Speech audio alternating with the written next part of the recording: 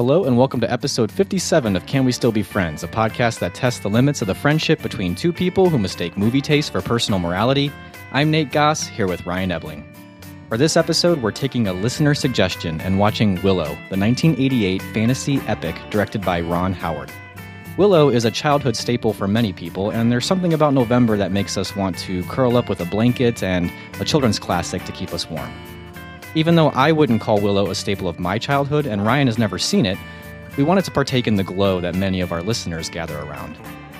Willow was a bit of a surprise flop when it was released in 1988. Critics weren't kind to it, and even though the high-profile duo of producer George Lucas and director Ron Howard seemed destined to rake in the cash, the movie made a relatively tame $57 million. Its biggest impact was in its special effects, which helped to usher in the use of digital effects with its groundbreaking morphing and the use of blue screen. Such technical advances failed to bring the audience in, though, as the consensus was that the movie's story failed to break any new ground. But is there life in Willow for modern audiences? Or should we send this movie into a realm where evil can't touch it and we don't have to see it? Keep listening.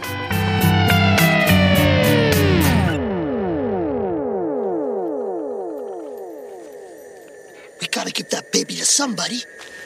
I'm somebody. Let me out of here. I'll take care of the baby. I trust him completely. But he tried to strangle me. I wanna go home. No, Burglecut. We should wait. Are you challenging my authority? As far as this baby's concerned, yes. Don't listen to him, Burglecut. Fine. You stay here alone. But we're going. That's a bad idea. Very bad. So that was the titular character, Willow, meeting Val Kilmer's Madmartigan for the first time. Willow is on his quest to save this baby. Madmartigan's trying to be freed from this cage he's in. that Yeah. we don't know why he's in immediately. And he's trying to convince him to give him the baby, and smartly, Willow doesn't trust him. Right. You find I think out anybody later, yeah. who's like eager, give me the baby. Yeah. I don't know. Don't give him the baby. I would never trust Just Val hold Kilmer off. anyways either. You Oh, know? no? Not with that hair, maybe. No, I mean Willow Val Kilmer. Oh, okay. Which is really Madmartigan, I guess. Right, but- yeah. Or, I mean, I there's- was surprised to hear you have this We thing could with go down Val the list, Kilmer, though. I would probably only trust Val Kilmer in like 50% of the Of his roles he's in. movies? Yeah. including Batman. I might trust Batman. I may not trust so much Top Gun Val Kilmer. Oh, gosh, I no. probably would not trust Jim Morrison Val Kilmer. Probably But not. maybe Kiss Kiss Bang Bang Val Kilmer. I don't really Maybe. remember. Maybe. Yeah. Willow Val Kilmer, I do not trust. No. Maybe eventually. Not at first. Yeah. We are here to talk about Willow, a movie that I've never seen. Nope. You haven't. I feel like I remember it from cereal boxes, but I don't know if that means there was a Willow cereal. What cereal would that have been? I have no idea. I was going to look it up, but I was like, what am I going to Google? Like cereal with Willow tie-ins? Well, and here I was reading up a little bit, before we recorded here, and there was talk of people having Willow toys. I don't remember these toys, but I guess there were Willow toys. It doesn't surprise me it being a kind of a Lucasfilm. Yeah, But, they probably had them made up, ready to go, and then they were like, "Oh, And I people mean, didn't love this." they movie. used to make toys of everything, though. There used to be Robin Hood, Prince of Thieves toys. I had some Did you? for real. Yeah, But you hadn't. I seen never saw the movie. I don't So know. that surprises me that you didn't have Willow toys, because it seems you have toys of things you've never seen. I'm actually looking at the Willow toys right now. On eBay, you can get the 1988 Tonka Willow the Movie Evil Collector Set number 1. So you can get a General Kale with horse in the packaging for $25 right now. Okay. Is Ooh, there a you can Mad get Mardigan? You can get a Death Dog and General Kale. Is there a Mad Mardigan? I don't know. To be clear, the Death Dogs, these are these like warthog-looking things, right? In Yep. Willow? Yeah, which were dogs wearing costumes. Okay. Yeah, you can get Mad Mardigan. Now, does he have like actual hair, or is it like one of those like sort of like a plastic mold hair? I think it's looking, it's hard to tell. That's plastic hair though. Or you can buy a lot of 32 figures that's got trolls. Where's Willow in all this? I don't know. Can you not? There's one Willow in this 32 figure thing. You can buy 32 figures for $40. Okay. All of them are out of their packaging, but it comes with the cardboard. Out of the packaging, meaning that they were taken out of the package, but Like the package is still there? They're no longer in the packaging, but yeah, it comes with the package if you want it. Who was like I that don't know. thoughtful back then to buy the toy, take it out of the package, but say, don't throw that away? Yeah, save that. Well, I bet there was like information, like a bio, and some kids probably wanted to keep it. Or you can get a Val Kilmer signed Mad Mardigan photo for $100. Oh, that's not too bad. Oh, Mad Mardigan jigsaw puzzle. Sealed. How many pieces is that thing? 100. 100-piece Mad Mart. Okay, I know what I'm getting my boys for Christmas. It's $43. And through proxy, me for Christmas. Yeah, so there were Willow toys to answer your question. Good to know, I guess. I guess this is a new thing I'm going to do now is search eBay for movie tie-in products. There's a lot of weird stuff out there. Especially from the 80s, I feel like, and 90s. Mm-hmm. Like late 80s, early 90s. It's just like if it was a character that even remotely had any sort of resonance with the youth, right? Make some toys out of that crap. Do something with that, yeah. Tie into some fast food restaurant. Get some cereals going. Yeah. I'm going to see if there's a cereal. A Willow cereal? I mean, there was Urkel-O's. Remember those? Nope. Steve Urkel cereal. That's crazy. We can get a vintage Willow plastic cereal bowl, Quaker cereal, with Willow magic tricks. Oh. What the heck? People have unopened boxes of cereal. Well, so yeah, I think we've very thoroughly talked about my experience with Willow. Well, I didn't even know who Willow was. Okay. Yeah, so you really didn't know anything. So this will be good, I think, because one of the reasons we're doing this is because it was a listener suggestion. Right. The listener happened to be someone who I believe, if they weren't a huge fan of it, at least grew up with it. Yeah. I think a lot of us grew up with it. And I don't know that I was ever like a Willow fanatic, but I saw it, I think, in pieces throughout the years, like on television. So did you ever see it all at once? I think I did, but I don't think I was that interested in it. Like, I think I saw it. I never saw it in the theater. This was 88. I would have been like 5 or 6 years old. And I remember, I think that a family friend had it, and like on VHS when it came out, they rented it. And I think we all watched it, but I don't remember really it being that influential on me. And I don't think I remembered much of it. I guess since we're getting into our stories of our experience with it, I'll just keep going. But I do remember when I was like in high school, a youth group did a ski trip. And, one of the fun things about going on a ski trip with the youth group is you get to stay in a hotel. Mm-hmm. And this particular afternoon that I was in a hotel with the youth group, Willow was playing on like HBO or something, and we all watched it. All right. But in a sort of like ironic, like nostalgic, like, oh, I remember this movie. Okay. And we were kind of like half laughing at it, half liking it. Okay. You know that there's some cheesy aspects of it, but you're kind of like, we all love this, right? We all love Willow. So were you like playing up your history with it? Like, oh, I remember this. A little bit, I think. I think there's a little bit of that because I was kind of new to the group. Oh, and I wanted to like, oh yeah, Willow. Sure, yeah. Willow. I knew that totally. Warwick Davis was Willow. I definitely didn't think Val Kilmer was Willow. I wouldn't be surprised though if we were all doing that. Like everyone in the room was acting like they knew a lot more about Willow than they really did. That sounds so fun, Nate. Well, that was high school in a nutshell for me. It sounds like you couldn't even rate it before this. I did though. And then I forgot. I didn't really forget, but I forgot to mention that we were expecting our twin boys. I decided to kind of do this little project for myself where I went through like all these movies from like my childhood, especially the ones that I felt like I didn't really remember much of. Yeah. And I watched them again to see if they met the Nate test of like what what you can show your kids. Yeah. What do I I get that. Yeah. The canon, I guess. Like, does this fit the canon? Does it not? And, and Willow was one of them I watched. So I actually had seen Willow not too long ago. I saw it about 4 years ago. And when I watched it at that time, I liked it. I didn't think it was amazing, fine. but I liked it. And I think that's when I finally rated it on Letterboxd. And I'd have to go back, but I'm pretty sure I gave it 3 stars. Okay. So that's my history with Willow. It was riveting. It was a good history. It surprised me at every turn. Lots of twists in this one. Yeah. Well, I guess on my watching of it, I would rate it 3 stars as well. Okay. Now I feel bad for anybody who like compares episodes because I gave The Thing 3 stars too, and I definitely I kind of rated The Thing as like a classic. So you know, I get what you mean. So like The Thing's 3 stars was a bit more of like you got to bring something better.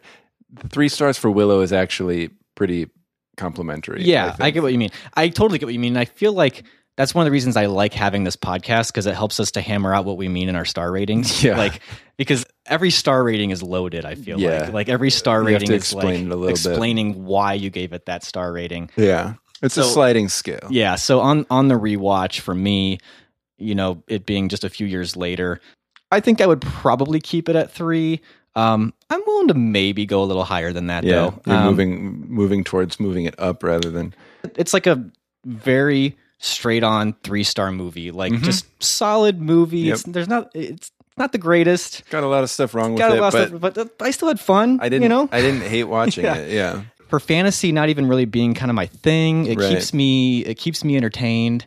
And there's just these kind of, I don't know, charming aspects to it. Yeah, that's probably a good word for it. That I just kind of feel like, and maybe that's a little bit of what maybe Ron Howard brings to it. I don't really know, wonder, but there's just something about Willow that it's kind of like, I know this isn't great, but I like spending time in it once in a while, Yeah, I agree. As far as like showing it to my son or you showing it to your kids, it's kind of a tough movie to say at what point Yes. I would do that.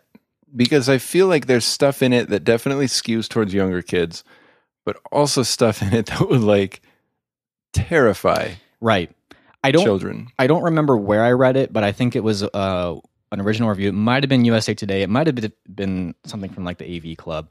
But talking about how it's not surprising it didn't do very well, because really it's not a movie that I think a lot of adults are going to love. And kids who are too young, I mean, there's a lot of pretty graphic and kind of scary stuff in it for a really little kid. We'll talk about that. So you would have to be, I think, for this movie to really find its audience, and I think this is where a lot of the cult audience comes from, you'd have to be somewhere between like 6 and 11 for this to really work. For the right age, if this movie, I think, hits you at the right age, it could be the kind of movie that does become sort of this really special, influential movie that you carry with you for a long time. Yeah. There's a lot of dumb stuff about this movie, but I can absolutely see being a kid and being amused by most of it. Mm-hmm. It's impressive looking. I don't know if there was like remastering done, but it holds up. Like its special effects and stuff. I think so too. Pretty solid.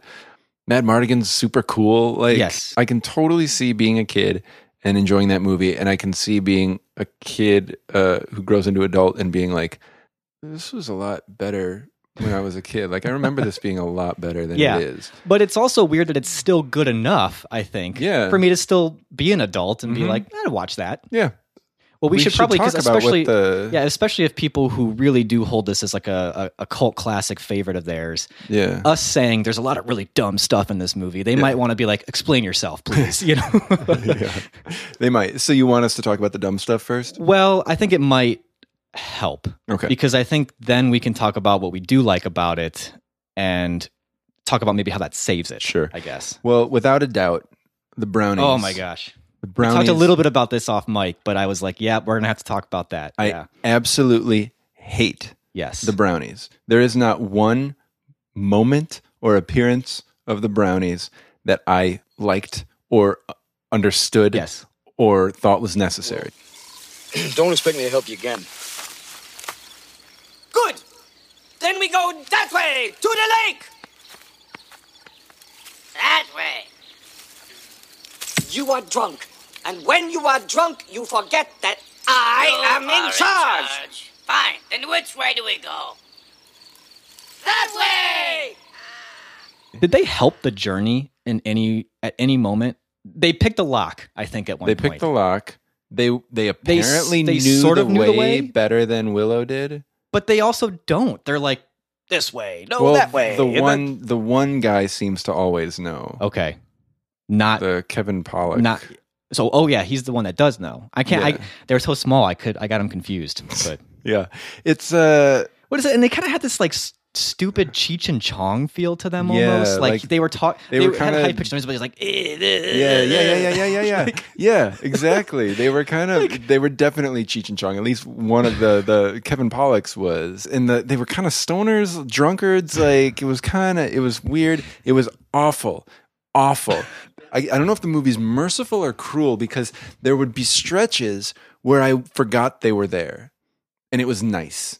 And then all of a sudden, for no reason, they'd be like, yeah, like running in the background. And I'm like, dang it. Like, I forgot how much I hate them, and I was doing fine without them.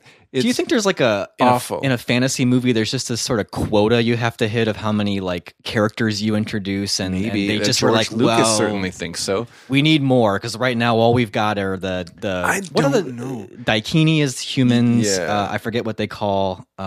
I don't know. Honestly, I didn't. That's one of like the faults too with the movie is I didn't care enough about this world to learn its lingo. Yeah. At all. In a way, you care about the world because when you get to the little like village that the Nelwyn live in, like you could basically just call it the Shire. Yeah. Well, I mean, I care enough to watch it, but like, I don't care where they're going to. I don't care like the names of these places. I mean, you compared it to the Shire. Like that's one thing that I think this movie's influences are so clear. Lord of the Rings, like with Lord of the Rings, I know all the different places they go. Like watching the movies once, I knew all the names of the places and the names of the races. And in this movie, all right. And that's really, you're seeing in this movie the different ways that Tolkien approaches mythology versus Lucas. And Lucas has always been, whether it's Star Wars or Willow or even something like Raiders of the Lost Ark or whatever, his mythology has always been sort of like a pick and choose hero's journey, Cliff Notes version of a like mythology course. And that's fine. That's great for entertainment. I don't even think Lucas wants you to dig too deeply. So, I mean, you know, this is even more in line with like his infatuation with like Joseph Campbell and the hero's journey. It's like Tolkien meets Star Wars, basically. And it doesn't get much deeper than that. You know? No. And in a way, that's fine. It is fine. It's fine. But like, it seems like a bad idea to like compare something to something else because it's not that. But you can't not compare this to Star Wars because it's Star Wars in Middle Earth. Like the relationship between Mad Mardigan and Joanne Whaley's character. Sorsha. Yeah.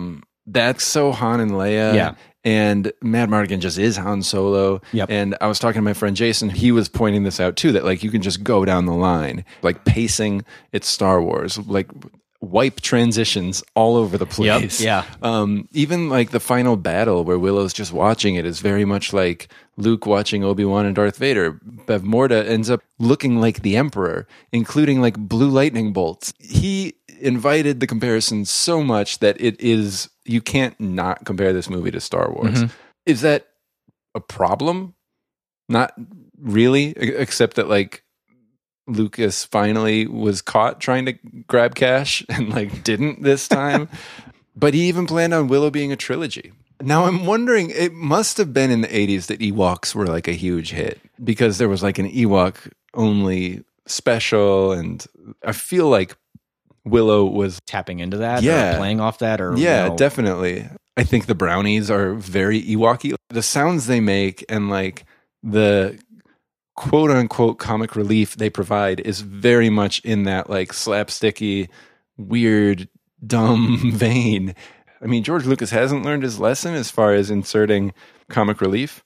Well, I think the comic relief aspect, aside from the brownies even, is another thing that's poor in this movie. In a way, it can be endearing at some points. Yeah. Like, I have to give it to Joanne Whaley, I don't know if that's how you pronounce her name, but you know, who plays Sorsha, and Val Kilmer as Mad Mardigan, because they are given such terrible material sometimes, and they actually do the best they can to sell it. I will give them that. But even when there is better material, I don't know if it was Ron Howard or the editing, they mishandle it so badly.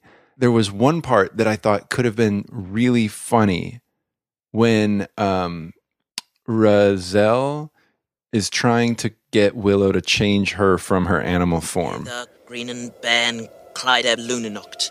Hither, Greenan What are you gonna look like if this works? Don't interrupt. Sorry. Hither, Greenan Ben, Clydeb Lunanocht. I am a young, beautiful woman. Concentrate, Willow. Hither, Greenan Ben, Clydeb Lunanocht. Hither, Greenan Ben, Clydeb Lunanocht. And it could have been so funny, but the way it's cut and the timing of it is just so bad. Yeah. That it's not actually funny. Yeah, there were moments like that, but I still think Val Kilmer is really too. funny in the I do movie. too. You know, even when the material is really bad, I feel like he sells it pretty well. And it can get really bad. And it seems so contrived and wedged in, but that whole dust thing where he like falls in love with Sorsha and he's doing like the Shakespearean style poetry. Yeah. Sorsha. Wake from this hateful sleep. It deprives me of your beauty. The beauty of your eyes. One move, jackass, and you really will be a woman. You are my sun, my moon, my starlit sky. Without you, I dwell in darkness. I love you. What are you doing here? Your power has enchanted me. I stand helpless against it. Come to me now. Tonight, let me worship you in my arms. Get away from me! I love you. Stop saying that! How can I stop the beating of my heart? It pounds like never before. Out of fear. Out of love. I can stop it. Awful. It's supposed to be suspenseful, you know, because Willow's trying to get the baby. Right. And so it's like slapstick thrown in with this like suspenseful moment. Yeah. And it's like, I don't know what I'm supposed to feel here. Right. And the slapstick's not working. Not it's at all. terrible. Not at all. No. It's just a bad scene. But I mean, Val Kilmer's still good. As best he can. As best he can. He does all right with it. Still seems cool. There was one scene I thought was funny, like actually funny.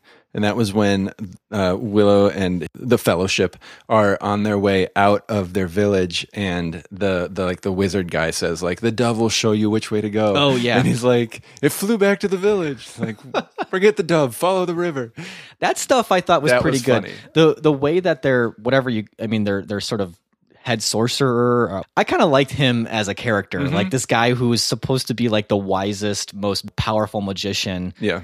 It takes an interesting twist to see that like he's kind of a lot like the Wizard of Oz. Like he also is in a way full of crap, but sometimes he isn't. You know, like he knows a little magic, Right. but he also just kind of like messes up sometimes and just sort of wings it. Yeah. And, like Yeah, he's kind of a funny character. I will consult the bones.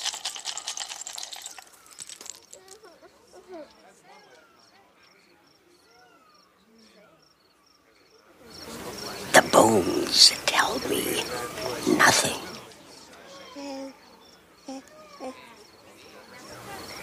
Do you have any love for this child?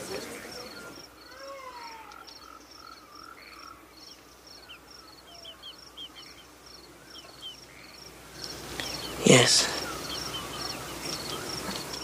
Yes, I do. The bones have spoken! I like that. It's a unique touch. Yeah. But if you think about it too much, it's like, well, all right, well, wait. So is the whole quest kind of like meaningless? Is magic real in this world? I don't know. Like, is this guy a huckster? Like, Well, that's don't think Ryan. about That's it. where there's so much nuance in Willow. You know, Yeah, don't think about it. because there is magic that works. Yeah. Oh, yeah. Well, mean, definitely. yeah. Obviously. I feel like we need to bring it up again. The brownies are the stupidest thing. At the end, did you notice this? Kevin Pollak's character, he takes off his hat and he's bald underneath, and the other guy like looks at him like he's surprised. And I'm like, is the fact that he's bald a reveal? Like, is that a joke? Were we supposed to be like thinking he had a full head of hair and he didn't? I don't know. You know, and if that wasn't annoying enough with the brownies, I watched one of the like added featurettes. Oh, I did too.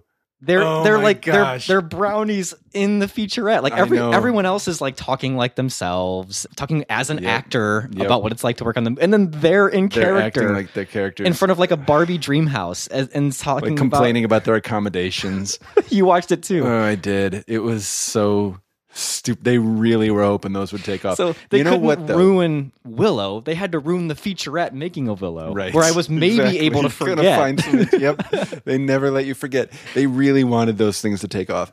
And I mean, like the Minions are no different, really. Like in today's day and age, if Willow had been a hit, there probably would have been a Brownies movie. Oh my gosh. I guess maybe we could pivot to some things we kind of liked about the movie. Yeah. And one of the things that I liked as far as where the stakes are built, I think it's original that Willow's a family man, Yeah.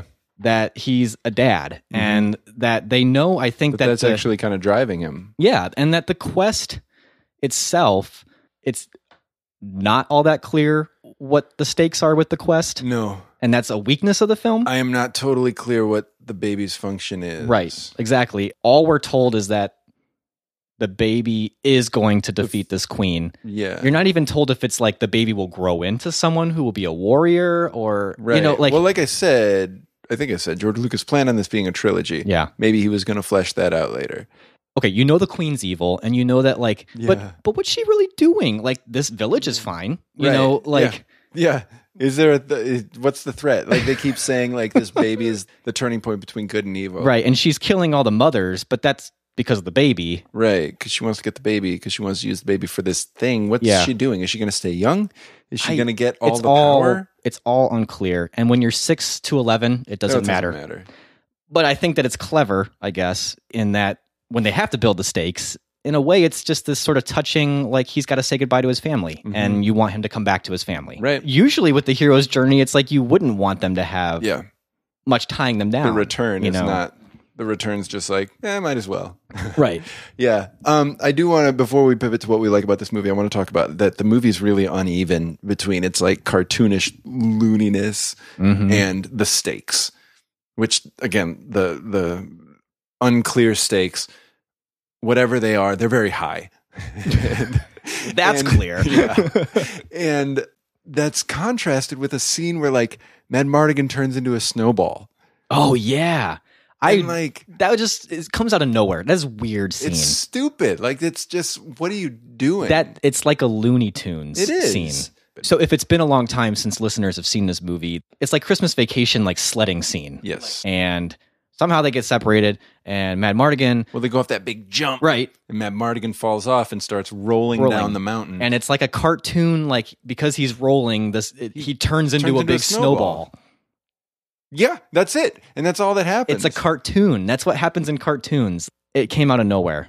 Yeah, and it's stuff like that I'm like, who is the target audience for this movie? Yeah, that was you're just right. one last thing that I Uneven. wanted to say was like really strange about this movie.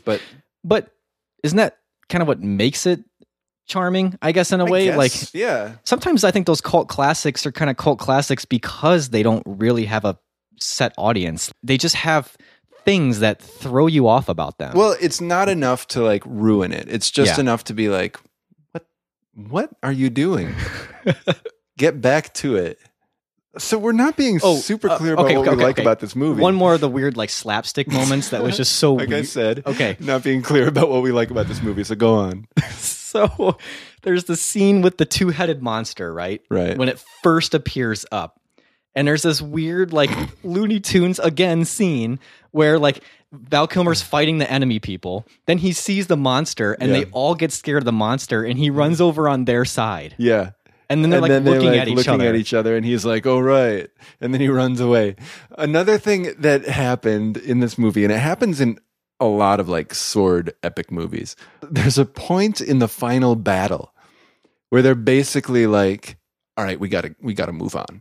And the hero no longer has to actually fight people. He can just walk around smacking people with the hilt of his sword and they're all dying. Like instead of having to like run people through and slice them twice and like stop them, it's like, all right, guys, we got to go. And then he's like, oh, cool. Pop, pop, pop, pop, pop. And then let me do my final battle. You could have just done that all along. Yeah. Yeah, right.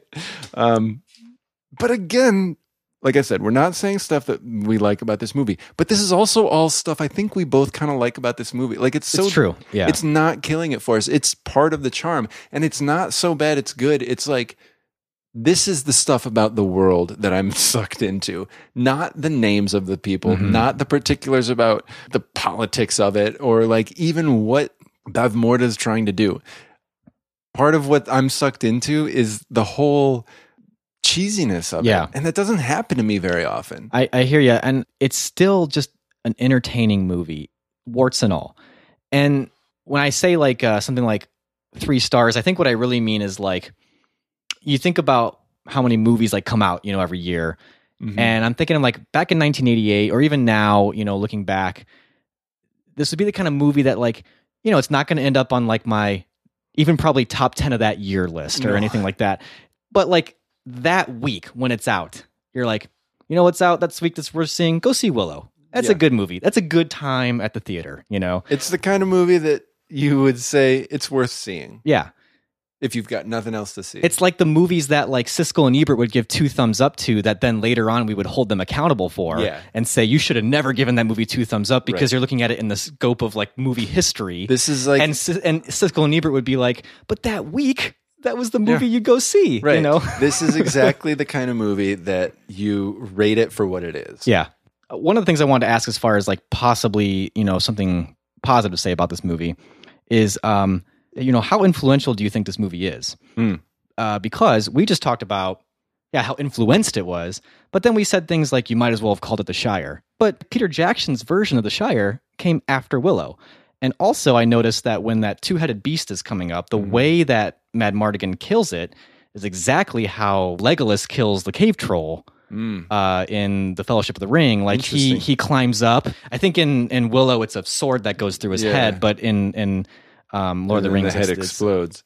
Like, I wonder, like, is this a movie that Peter Jackson was kind of a cult fan of? Yeah, and maybe it was. Like it's sort of like this weird cycle thing. Like, obviously George Lucas was copying basically Tolkien, but this was Ron Howard and George Lucas's version of it. Yeah, and then when Peter Jackson had to envision his version of Tolkien, like, was he using some of Willow as source material? Even I guess I'd have to think about it a little bit because I wouldn't be surprised if Peter Jackson is a fan of Willow. The different settings, like the journey really being visually long and different, and they're traveling a long way because of all these different types of lands they're traveling over. And was this, I'd have to think, but is this one of the first cinematic portrayals we see of a Tolkien-esque world? I don't know. And was it sort of in that way creating a blueprint? It didn't come out of thin air as far as fantasy goes. I mean, there was like, I think Labyrinth had already come out. Princess Bride had definitely already come out. Yeah. The cartoon Hobbit had come out in the 70s. So yeah, I guess I don't feel like there are a ton that I can think of, a ton of direct influences later. I do know that like the digital effects, those were groundbreaking. Were definitely influential. The technology from morphing that they use was what made The Abyss and Terminator 2 possible. And even the, of course, the music video for Black and White. Right. Black or White, right? Right. The Michael Jackson. The Michael Jackson one. Yeah. And it was so funny. I watched the special feature on the morphing as well. The digital arm of Industrial Light and Magic when they made Willow was 5 people. There were 5 employees in the digital because they were like, we have to have it, but we don't know what we're going to do with it. And so they kind of had to like make a case for their usefulness. And they were like, well, we'll do like dissolves with, when we show her transforming from different things, we'll do dissolves and cutaways. And Ron Howard said like, it'll be kind of cheesy, but it'll be fine.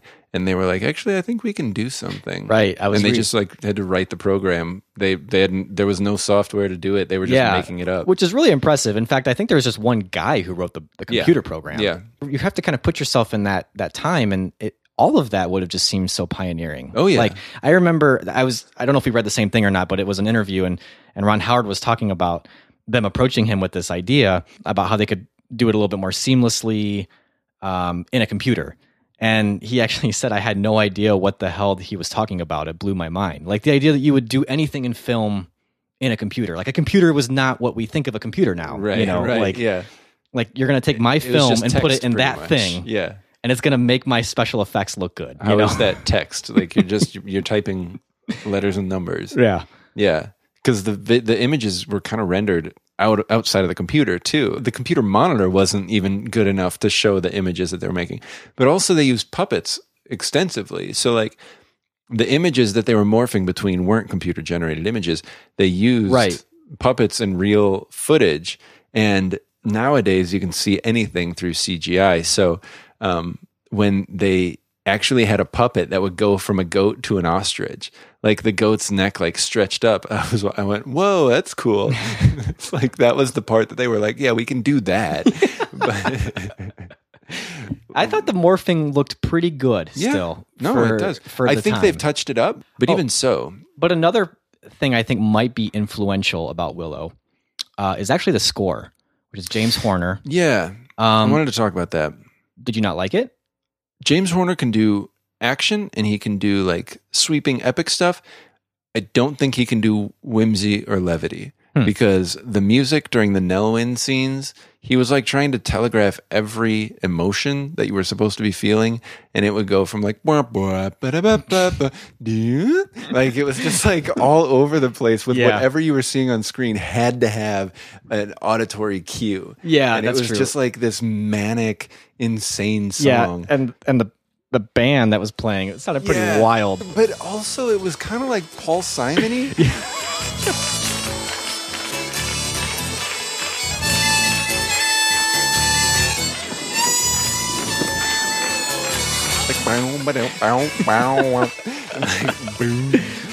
That bass stuff. That threw me off. Yes. It was weird. So for the first like 3 seconds of that song, I was like, what? And then I was like, okay. I'm getting into this. And that's what this movie is. I know. For 3 seconds, I'm like, what? And then I'm like, yeah, okay. Right. You do you. You do you, Willow. You're right. You're not wrong about that. But I also feel like the James Horner stuff, I think we take the fact that there's a Celtic influence to fantasy for granted. Like, that's true. Where does that come from? I think it comes a lot from Willow, to be honest. Probably. Like, I feel like James Horner was the one that brought a lot of this sort of Celtic thing into it. Definitely. And the more ominous scenes, the way he ratchets up that with these weird, like, woodwind, almost like shrill noises, which is basically what he does in Braveheart. But it works. Yeah. So those two things, I think, kind of like that more ominous thing, and also the sort of sweeping, epic, but with the Celtic flute kind of thing going with it. When you see the Willow, and it's cheesy looking, it was the Willow, like at the beginning, the title but thing. But that music comes in. The music comes in, and you're like, I'm there. I'm right there, you know?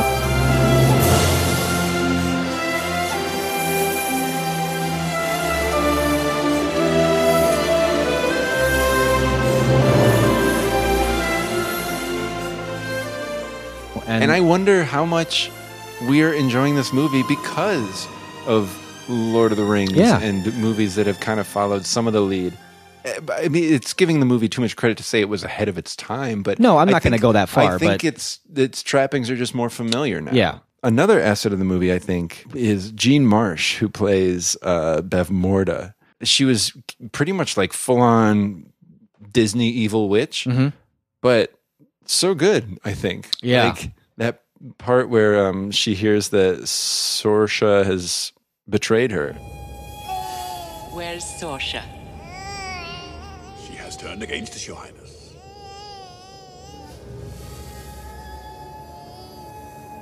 Turned against me. Prepare for the ritual! So perfect for that character. I think everyone in the movie, and I mean, I think everyone in the movie does their role well.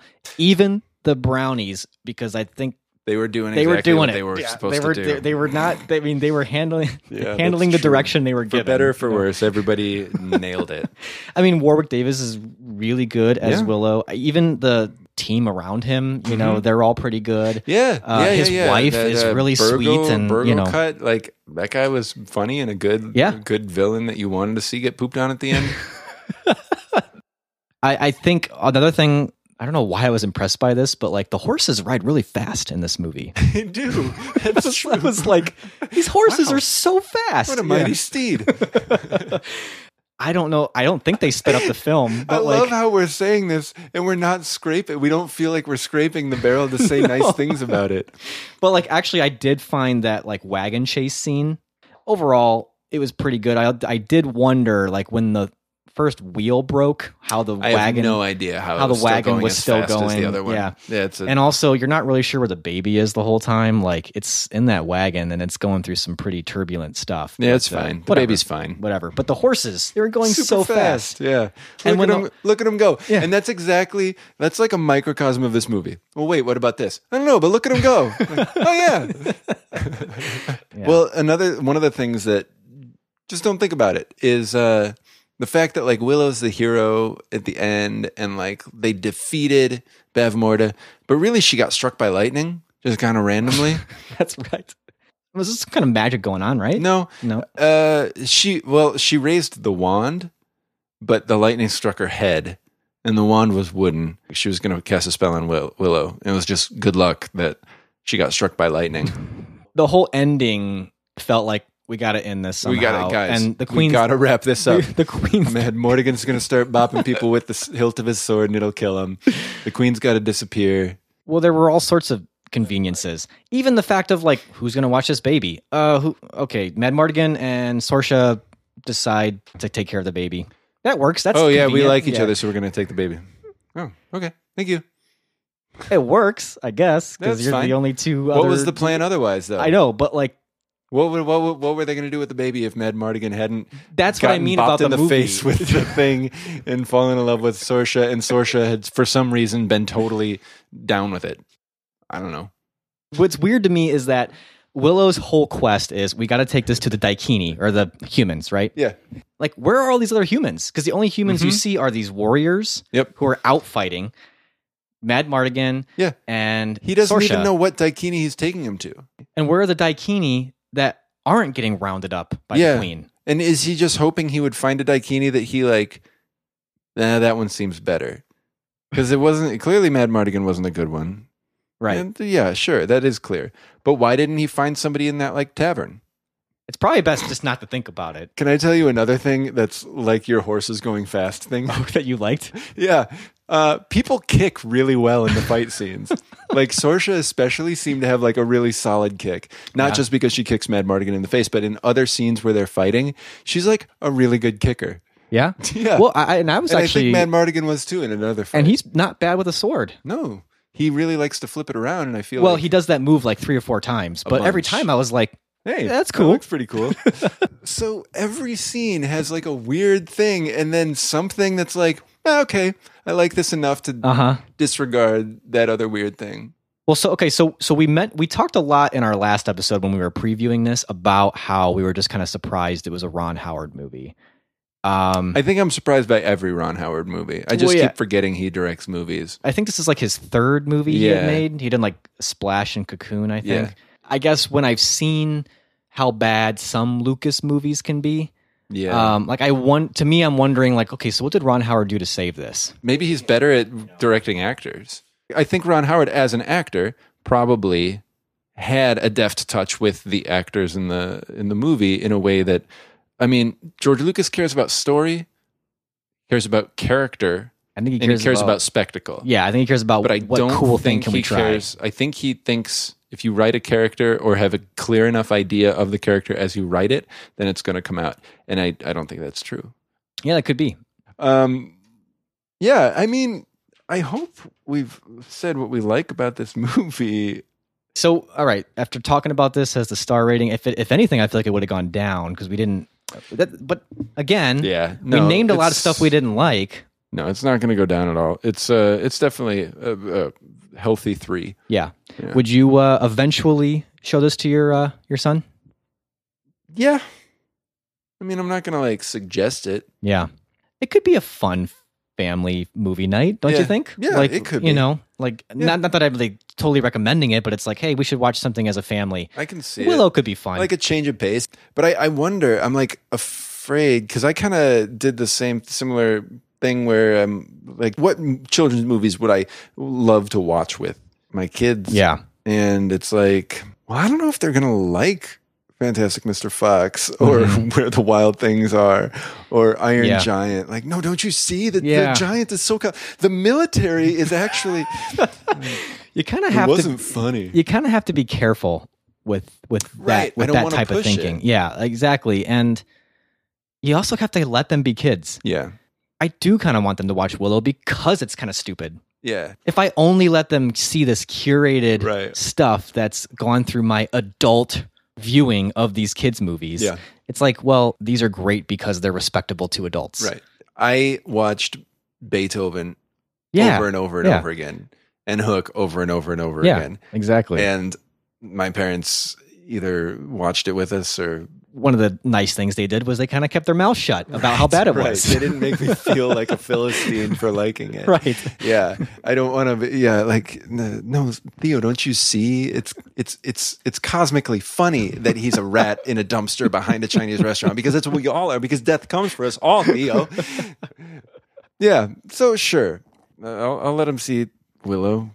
So yeah, I would keep mine at 3 stars. I don't think I'll bump it up to 3.5, but I did have fun watching it. I don't know. No, I did too. Yeah. And I think it did fit our criteria of like November watching comfortable fantasy type movies.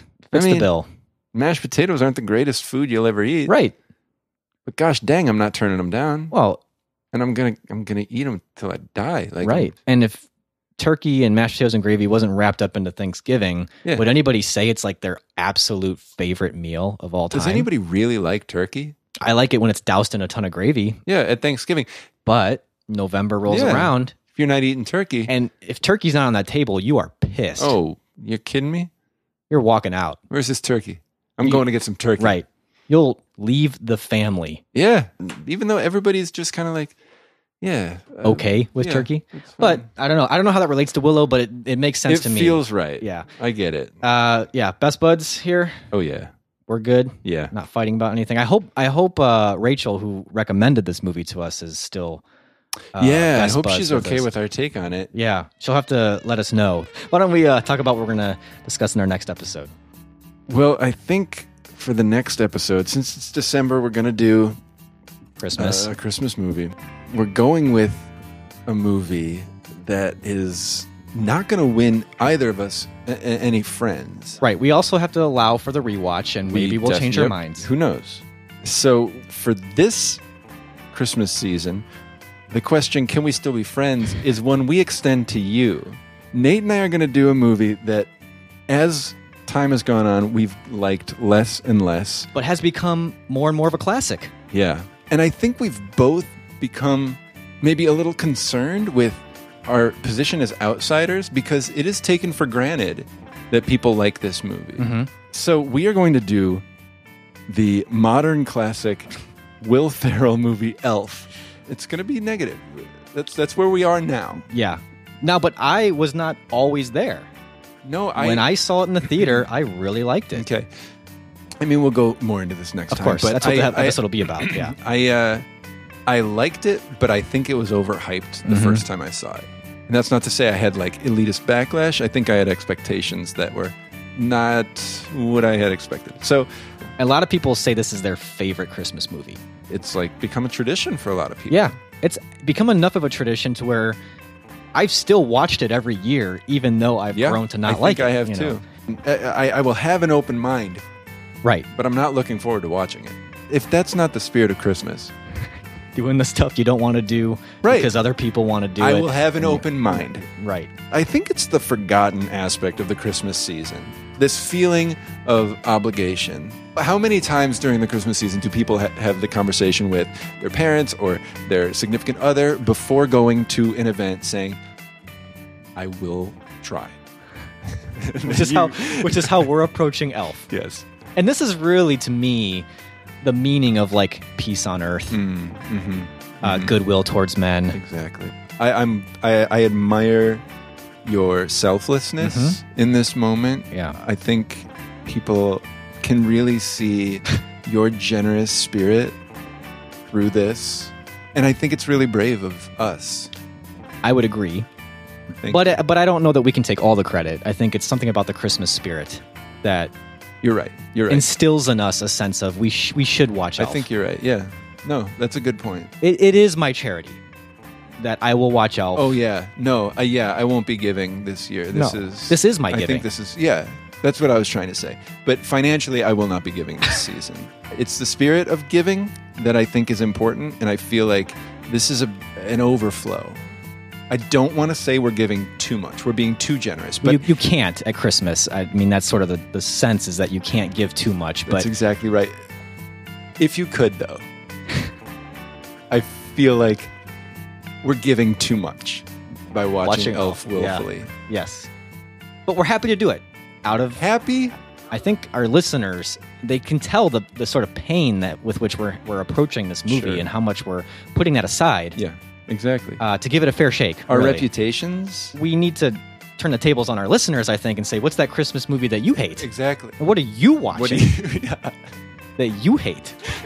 I think what Nate is saying, we just need to see a little give back from you guys. That's part of the season, too. Right. It's self-sacrifice, but also expecting that you're going to get stuff back because everyone's giving. You're just everyone's giving, so where's back mine? And forth. Right. Joy to the world. Exactly. Tis the season. Tis the season. That was in October. Oh, right. 'Twas the season. 'Twas the season.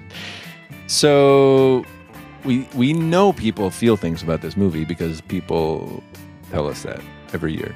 So go ahead and talk to us. Part of our generosity is taking your abuse. So if you want to yell at us before you even hear what we have to say about it, go for it. You have every right to do that. You can yell at us with your text words on Twitter.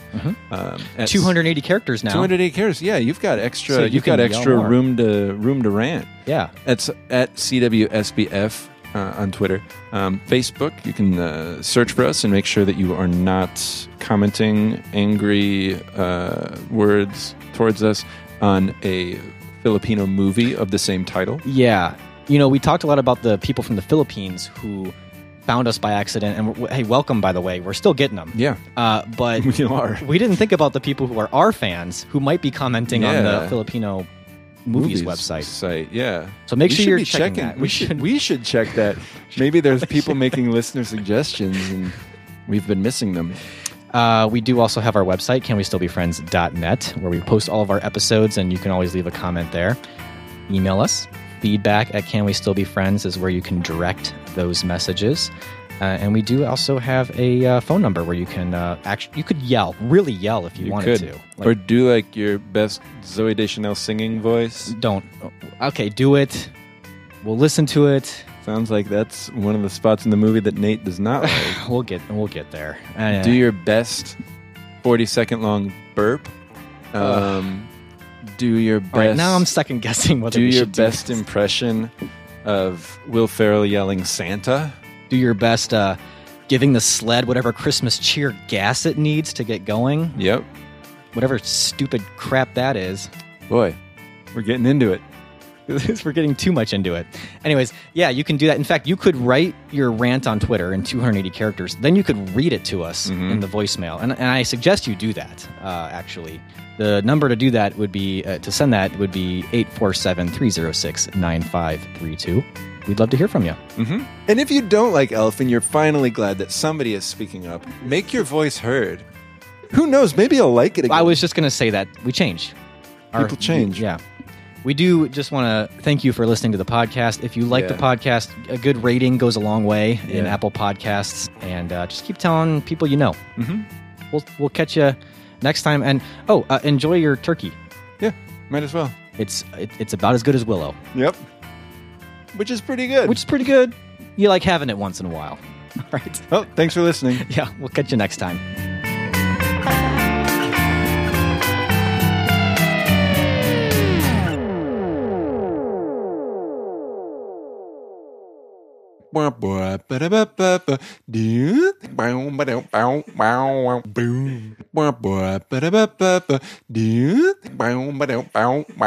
Boom.